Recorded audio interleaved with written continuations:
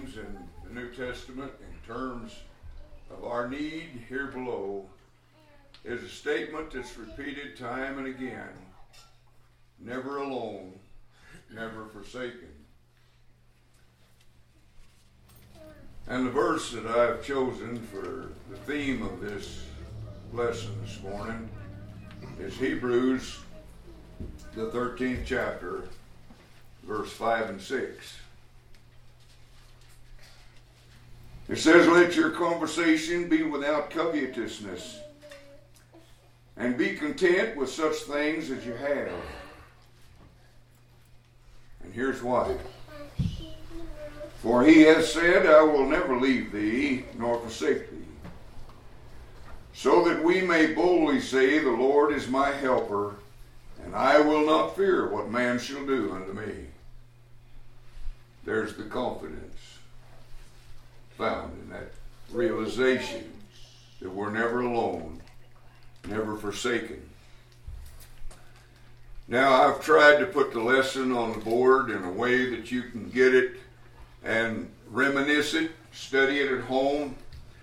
But here is 5 points that we will discuss in the next few minutes in regard to this theme. He says, "Be content, for I will never leave thee nor forsake thee." You know, when you think about it, that is a very comforting fact to know that I'm not down here alone. That we've talked, many times about God working behind the curtain on the stage of life. He don't have to tell me all that he does. He don't have to answer to me as to what he does in my behalf. But I know from the scriptures that he's there, and he's there to help, and he's very militant in his leadership of mine and your lives. And so with them thoughts in mind, let's consider a few things about Israel. Israel was not content. Now, Israel in the Old Testament is a picture of the church today. So when we look at Israel in the Old Testament, Paul said those things were written for our learning. Romans 10:17. It's in the Bible. Romans 15:4. "Whatsoever things were written aforetime were written for our learning, that we through patience and comfort of the Scriptures might have hope." And so when I look back to the Old Testament, why did God record the ugliness of Israel? Is because we're looking into a looking glass, and that's who we are. And so we, like Israel, are not content many times. Look at Exodus, the 14th chapter, verse 12 and through 14. It says in this, the Israelites stated, "Is this not the word that we spoke unto thee in Egypt, saying, Let us alone, that we may serve the Egyptians?" You see, at this point in time, they're by the Sea of by the Red Sea, and here comes the army of the Egyptians on them, and they feared and quaked, and they didn't see God with them. They saw all of the deliverance of God in the 10-point correspondence course that God gave Egypt, in the plagues that he brought upon them. And they didn't remember that. They didn't call that to mind. All they saw was the Red Sea that blocked their path of escape. And so here they're crying out to Moses, "Did you bring us out here to die? We were happy, or we could have been content as slaves back in Egypt. For it were better for us to serve the Egyptians than that we should die in this wilderness." And Moses said unto the people, "Fear ye not. Stand still and see the salvation of Jehovah." Boy, there's a lot said in that statement. You and I have got to quit our jangling in life and our running for this and running for that and all of our busyness down here, and stand still long enough to consider the goodness and the mercy and the leadership of God in our lives. Stand still and see the salvation of Jehovah, which he will work for you today. For the Egyptians whom you have seen today, ye shall see them again no more forever. Jehovah will fight for you, and ye shall hold your peace. And so Israel was not content. She was to remember her deliverance, like you and I. Exodus 13 and verse 3, a chapter before this, it says, And Moses said unto the people, Remember this day, a day of deliverance. Do you remember the day you was delivered? You remember the joy that you had and the burden being lifted that weighed heavy on you in regard to your destiny, your sin, as a result of your sin? And so he says, Remember this day in which you came out from Egypt. Now Egypt symbolized the world of sin. Pharaoh symbolized the devil himself. And they've been delivered by God as we were at Calvary. And so he says, Remember this day in which you came out from Egypt, out of the house of bondage. And that's what we were delivered from. Hebrews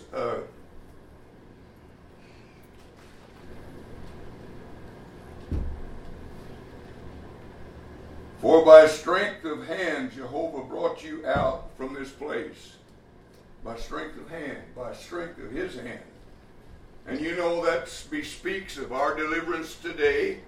It wasn't by our doing, it was by God's strength of hand that we're delivered. He's the one that paved the way. He's the one that provided the nature of our salvation. It's his deliverance from Egypt. And so Israel was to remember this. She was to remember her deliverance. She was to look with anxiety toward home. And I don't know whether you've ever considered that or not, but we also are to look with anxiety toward our eternal destiny, our home. The day when Eden is restored and we can once again walk in the garden with God and speak with him and associate with him in face to face. And she was to trust in God's providence, in his providing for them. You know, we lose sight of that too many times, that God is the provider. And she was to remember that. She was to walk in the light. In Exodus 13, verse 21 and 22. The admonition there is and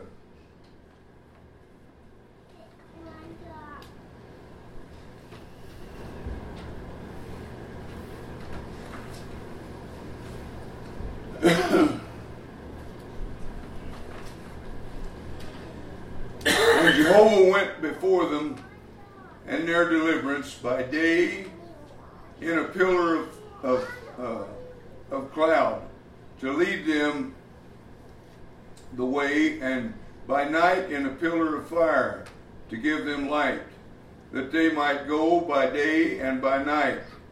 And the pillar of cloud by day and the pillar of fire by night departed not from them before the people. God is the provider. He provided the leadership for Israel day and night with a pillar of fire and a pillar of cloud. That symbolized God's leadership that we have in the Word of God today. We have his direction, his counsel. We have his leadership if we look to him. And so they were to remember their deliverance. They was never to forget it. And we, like Israel, should be constantly realizing the presence of God in our lives. We don't. Because we don't see Him with these physical balls that's in our sockets here, we don't think that He exists a lot of times. We don't see His work amongst us. We doubt His ability, the same as they did when they came to the sea, the Red Sea. They saw nothing but death there and no escape. They didn't see the hand of God. They didn't see the love of God. They didn't see the deliverance of God. And yet they had the assurance, as we do, from God, that I'll never leave thee nor forsake thee. So that we can boldly say, the Lord is my helper. Whom or what shall I fear that man shall do unto me? David Livingstone, maybe you're not familiar with him, but in 1800s, he went into Africa, where no white man had ever went. And he opened Africa to trade and to missionaries and to the gospel. He was a minister.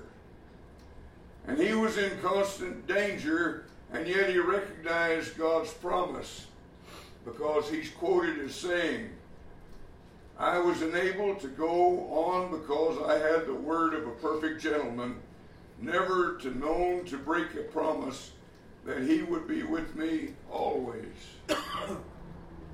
He faced those dangers with the realization of Matthew 28, verse 20. The Lord told the apostles when He sent them on the Great Commission, Lo, I'm with you always, even to the end of the world.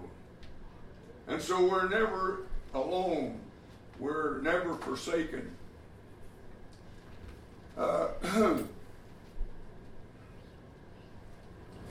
So every Christian should and can live out all his days with this promise. And so number one on the board there, the Lord is with every Christian, altogether apart from his deservings and feelings, regardless of how you feel, regardless of whether you deserve it or not. God is there with you. He will never depart from you. He loved you that He gave His Son. Don't you think that with His divine power to create this heaven and earth and to create you and His power over the demons of this world, don't you know that He's on your side and there's nothing can harm you?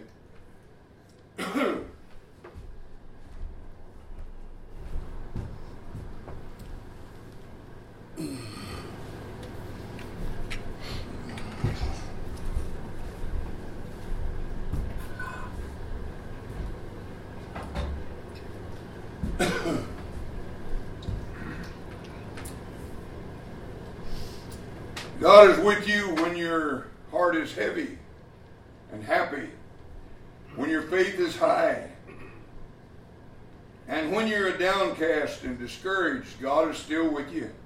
He hadn't abandoned you. He hadn't left you.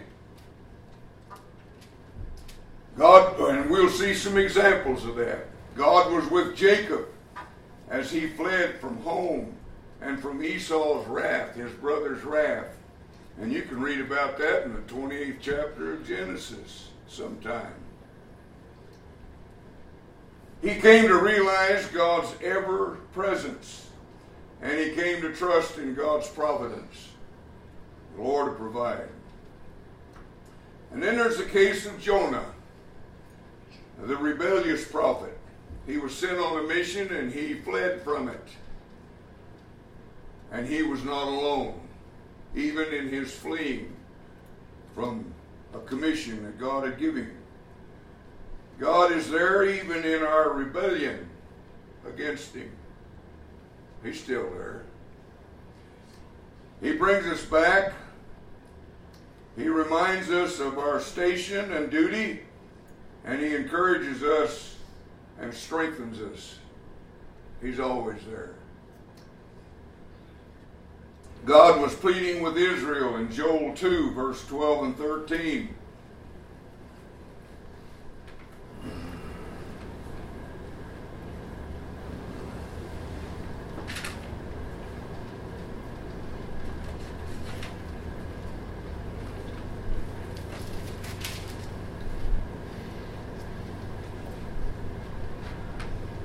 Yet even now saith Jehovah, turn ye unto me with all your heart, and with fasting, and with weeping, and with mourning, and rend your heart and not your garments, and turn unto Jehovah your God, for he is gracious and merciful. He's slow to anger and abundant in loving kindness, and he repenteth him of the evil. And so God is with us even in the turbulence of life and the difficulties that we face in our daily lives. He's there. When we're down, he's there. When we're up, he's there. He's always there as a help when we turn back to him. And so that was God's plea to Israel. Now you take Elijah. You read about him in 1 Kings 19. And it's kind of a humorous story about Elijah, the great man of God, the great prophet. And he had his dark day, as we all do. He had his bad day. He had presented the contest in Mount Carmel to prove who God was. And of course, I won't go into that. You know all about that. In his contest with the 450 false prophets of Baal.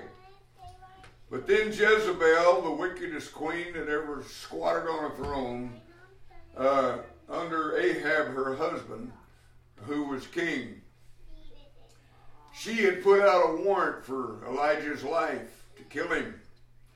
And in fear he ran. Well, what man wouldn't run in fear of such a warrant out for him? And as you read that chapter, you'll see the humor in it. He ran till he fainted in his fleeing. And when he woke up, there was an angel that God had sent. And the angel had prepared him dinner. And he's so anxious to get away from Jezebel and her death warrant that he gobbles the meal down, jumps up, and runs again until he passes out again. He wakes up and there's the angel again with the provisions that he needs, the food. He eats it, unquestioning about this angel that's there. And he gets up and runs again. And he finally feels secure in this cave. And God comes to him in a still, small voice. He says, Elijah, what are you doing up here? This isn't what I commissioned you for. He said, oh, but Jezebel has a warrant out for my life. There's the fears that you and I face in life, not realizing God's with you. And God said, don't you know? And Elijah said, I'm the only one left, and I fear for my life. And God said, don't you know that I have 7,000 men who haven't bowed a knee to Baal? And so Elijah took on the strength of God and went back to his task, his work, unafraid. We're never alone. We're never forsaken. And there's one example. And so he ran away from his ministry, his duty, but he couldn't run away from God because God was there. And so in all of his swift running, Elijah could not run away from God. For all his discouragement and his bitterness, God did not forsake him. I've lived 80-some years, and I've seen many discouragements. And I've seen many times when I thought I was forsaken. And it takes the Word of God to assure me that I will never be forsaken. There's a case of David's marvel and joy was of this wonderful truth in Psalms 139, verse 7 through 12. David talks about how that there's no escape from God. He says it this way, Whither shall I go from thy spirit? Now David's not trying to flee from God, but he's just making a statement here. Where could I go to flee from thy spirit? Or whither shall I flee from thy presence? If I ascend up into heaven, thou art there. If I make my bed in Sheol, behold, thou art there. If I take the wings of the morning and dwell in the uttermost part of the sea, even there shall thy hand lead me, and thy right hand shall hold me. He was praising God for his provisions, for his leadership, and for his divine protection.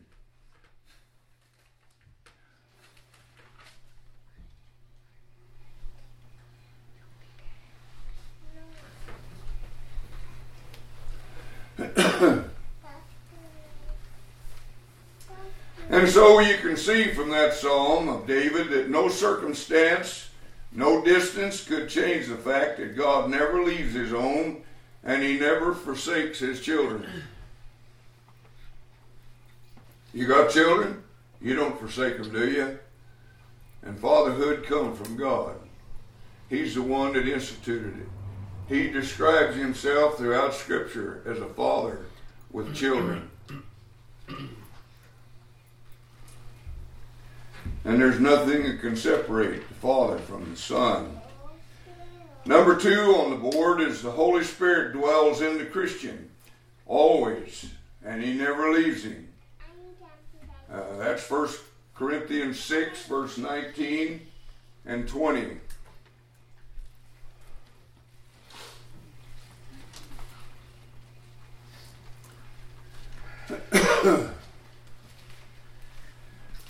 What? Paul says, know ye not that your body is the temple of the Holy Ghost which is in you, which ye have of God, and you are not your own? For ye are bought with a price, and therefore glorify God in your body and in your spirit, which are God's.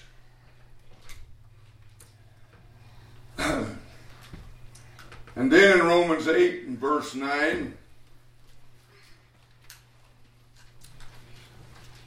Paul says, but ye are not in the flesh, but in the Spirit, if so be the Spirit of God dwells in you.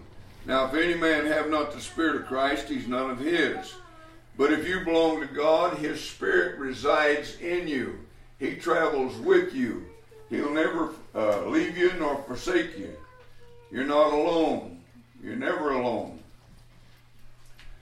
And in Romans 8 and verse 11, we find out that he is there to quicken, to serve. The Spirit of God is. In Romans 8 verse 16, you read that he is there to bear witness. Because Paul says that the Spirit bears witness with our spirit that we are children of God. That don't mean that he's speaking to us as the Pentecostals would have you believe. It's not talking about that. It didn't say that he bears witness to us. It says that he bears witness with us.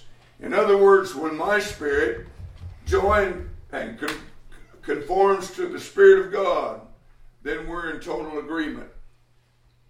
And the Spirit agrees with me that I am a child of God. It tells me, Merle, you've done exactly what God commanded, to be born into his family.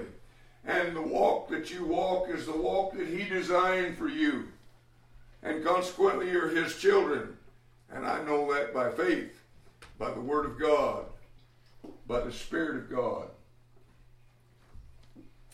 And so, the Holy Spirit is there to quicken.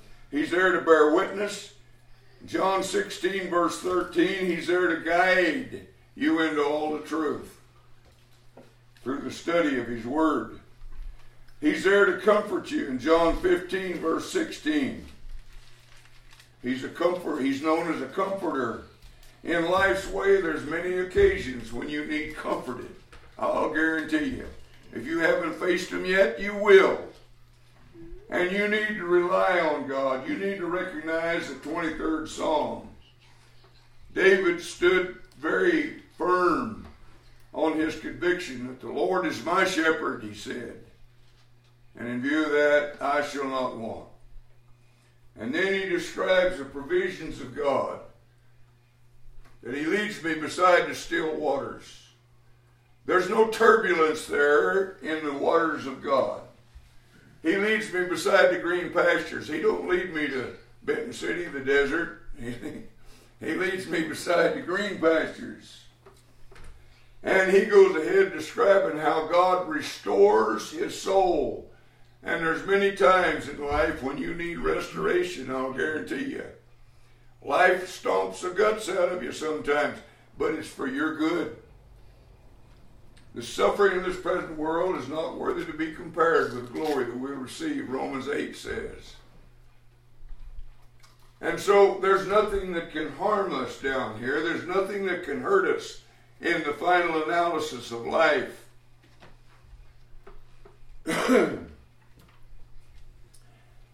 In 2 Corinthians 1 verse 22, and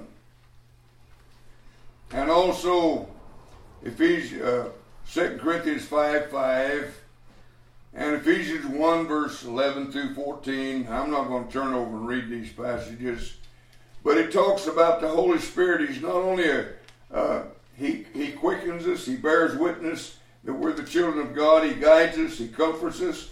And here in these passages, we're sealed unto God by the Spirit of God. How do I know I'm a child of God? By the Word of God. By the Spirit's message through the written Word. I know I'm a child of God. I know He's with me. I don't see Him. Did you see Him anywhere? But He's there by faith. You know, these balls in the front of your head are limited. You knew that though, didn't you? They only see the tangible things in life. But there's quite an activity going on beyond the ability of these eyes to see. But only a fool says, I don't believe it unless I can see it. I ran into a welder once on a construction job that made that very statement about something.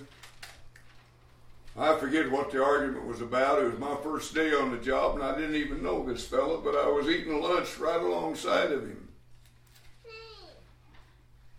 And in their argument, he said, I don't believe it unless I see it because I'm from Missouri.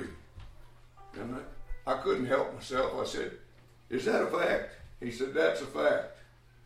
I said, you believe your mother's your mother? He said, what's that got to do with anything? I said, just answer the question. You believe your mother's your mother?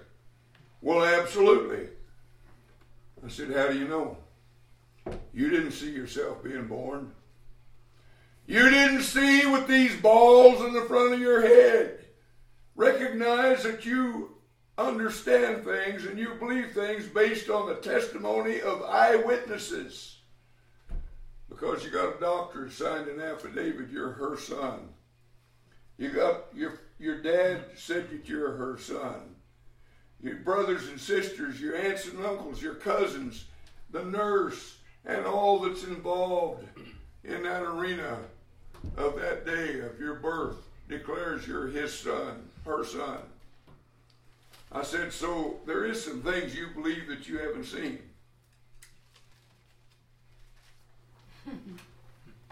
I never heard him make that statement again. And I've known him all these years since that day. I think he learned something there. At least he should have. Then we read in Ephesians 4:30 in regard to the Spirit that we can grieve Him and quench Him. But He'll not leave. He's still there. He's still there tugging through our conscience to reach in and get our attention. But we can quench the Spirit. We can dampen it. We can ignore it. And that's the admonition in 1 Thessalonians 5:13. Don't quench the Spirit. Follow the Spirit's admonition. What God teaches you through His Word. Jesus said in John 6:63 that the words that I speak unto you, They are spirit-giving and they're life-giving. So don't get this idea that God's going to talk to you in the middle of the night. He's not going to do that. He's already talked to you right here. He's already revealed himself and what he wants you to know. And we've already made studies that this word is complete within itself. It's complete for everything that we need.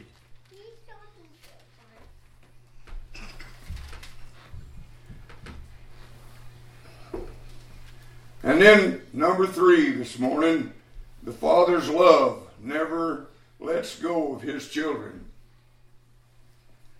In Luke, the 15th chapter, and I know you've read it about the prodigal son.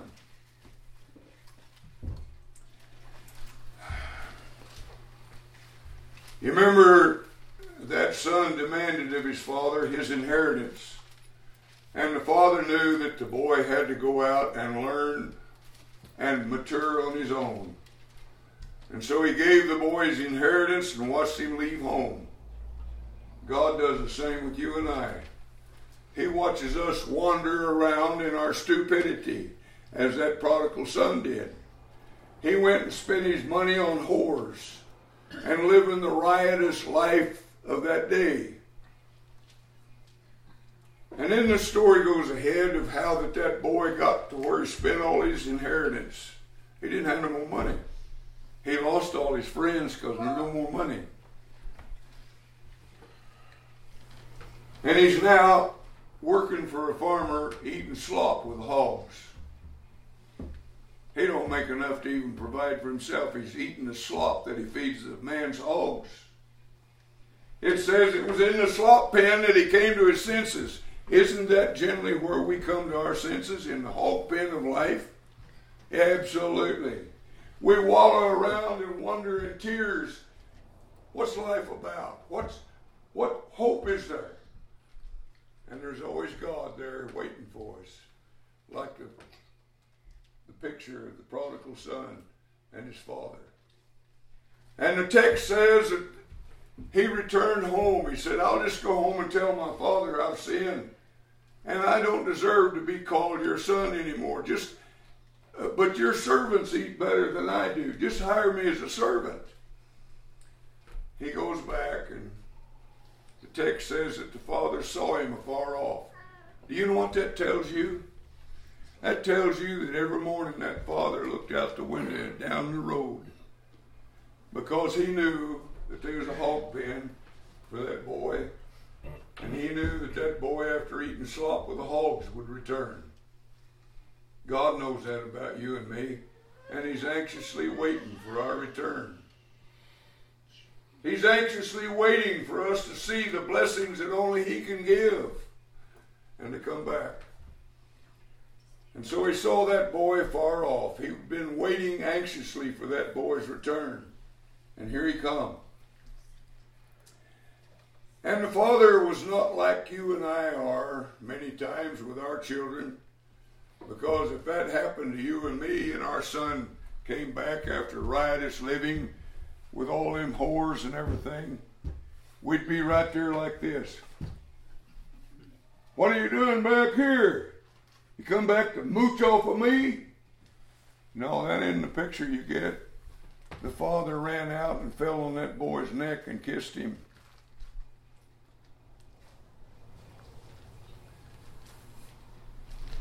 He put a ring on his finger, a sign of ownership.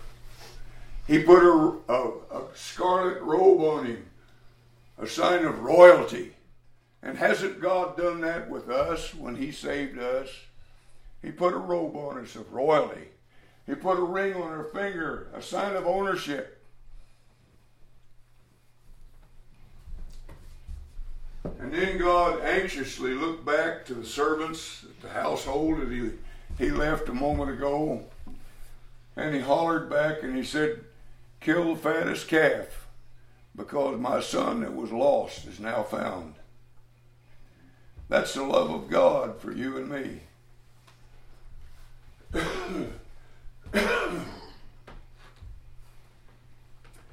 And so the Father's love never lets go of his children.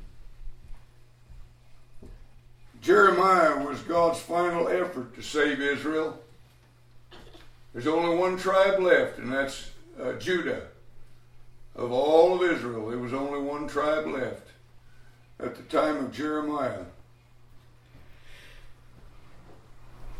And he sent Jeremiah to him, the prophet. And Jeremiah foretold the destruction of Jerusalem as they were going into Babylon's captivity for 70 years for an attitude adjustment. But Jeremiah was not allowed to leave out of his message the love of God for Israel. Because in Jeremiah 31 and verse 3, he talks about the everlasting love of God for Israel. Everlasting. Never failing. We won't turn over and read it because our time is going by pretty swift. Hosea, he was a prophet of God that was told to marry a daughter of whoredom. And that marriage with this daughter of whoredom was to be an object lesson of the way God loved rebellious Israel.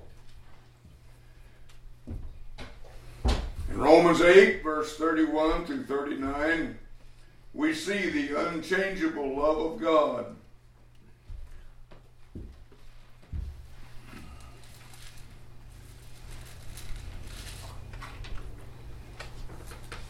What should we say to these things? Verse 31. If God is for us, who or what can be against us? How is he for us? Read the next verse. He that spared not his own son, but delivered him up for us all, how shall he not with him also freely give us all things? Who shall lay anything to the charge of God's elect? You and I are God's elect, and no one can charge us with sin. Because you find out in the first of this chapter, Romans 8, verse 1, there is no condemnation to them that are in Christ. God sees no sin in us because he sees us through the blood of the sacrifice at Calvary. Who shall lay anything to the charge of God's elect? Don't you know it's God that justifies? And he's justified us. Who is he that condemneth? Don't you realize it's Christ that died, yea, rather that is risen again, who is even at the right hand of God, who also makes intercession for us? Who shall separate us from the love of Christ? Now, Paul has a long list of things that we might think can separate us. Let's read through them. Shall tribulation, trouble, or distress, or persecution, or famine, or nakedness, or peril, or sword? Will God allow you to be in those situations? Yes, he will. It's for your good. It's for your development. He hasn't abandoned you. He's right there with you. As it is written, for thy sake we are killed all the day long. We're accounted as sheep for the slaughter. But nay, in all these things we're more than conquerors through him that loved us. For I am persuaded that neither death, nor life, nor principalities, nor powers, nor angels, nor things present, nor things to come, nor height, nor depth, nor any other creature shall be able to separate us from the love of God, which is in Christ Jesus our Lord. What a profound statement. The unchangeable love of God. In view of this love, we can well believe what he promised, that I'll never leave you nor forsake you.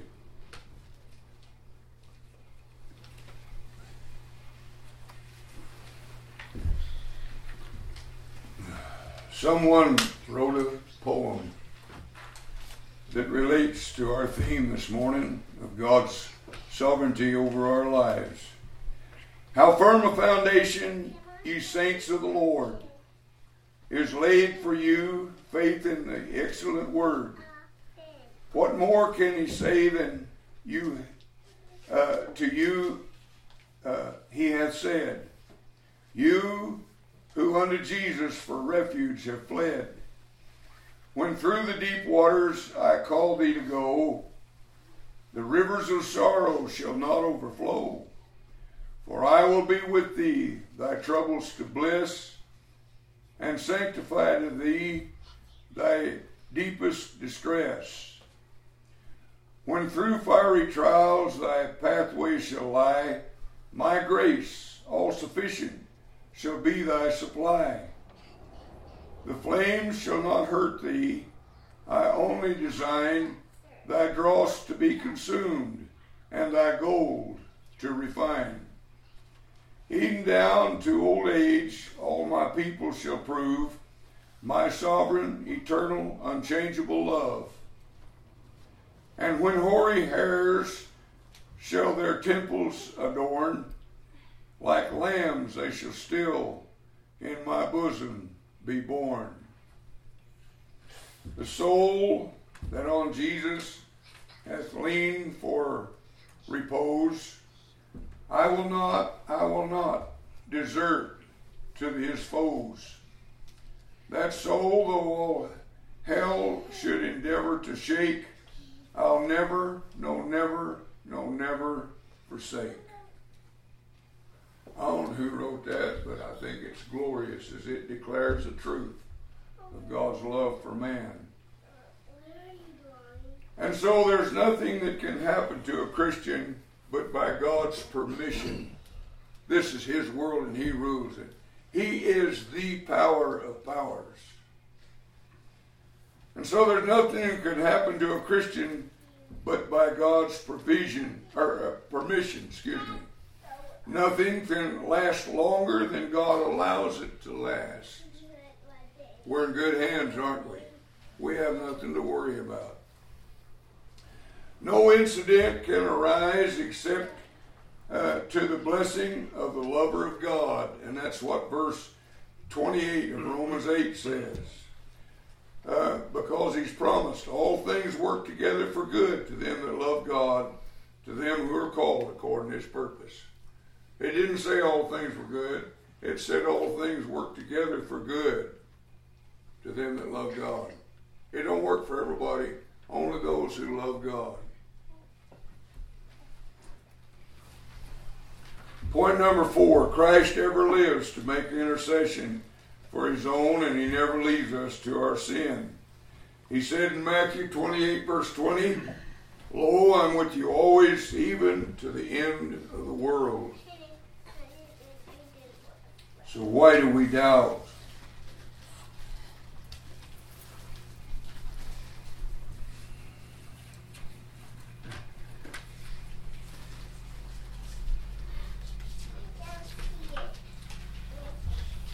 Number 5. I'm going to have to skip a lot of the lesson. Time's already up. Number 5. The Christian's eternal safety is guaranteed because he's never left alone and he's never forsaken. You have the Father, the Son, and the Holy Spirit have combined in their work to keep the Christian. The Father, I will never leave thee nor forsake thee. The Son, lo, I'm with you always. The Holy Spirit, John 14, verse 16 and 17, to guide you into all the truth and to comfort you. Never forsaken.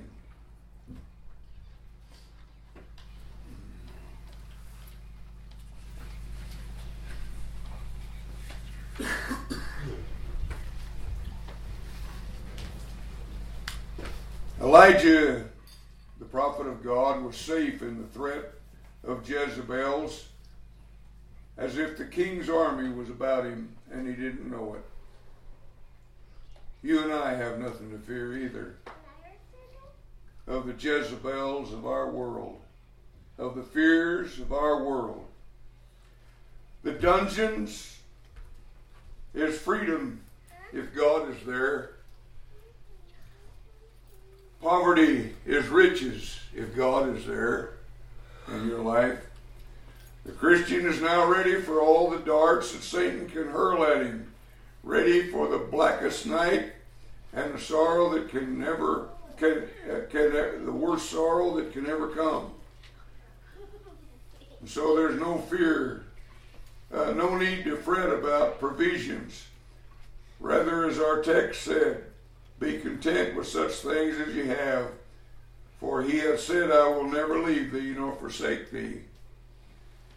So that we may boldly say, the Lord is my helper. I will not fear what man shall do unto me.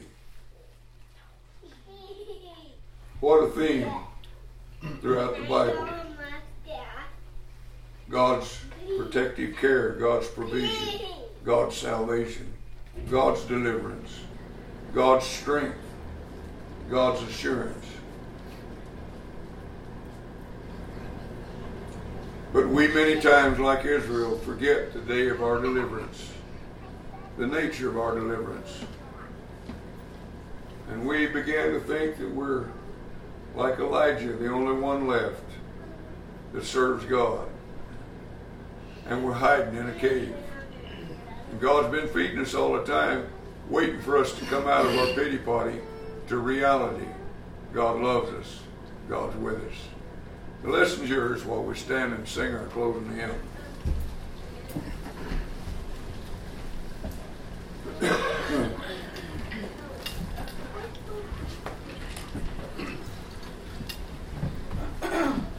Who at the door is standing, patiently drawing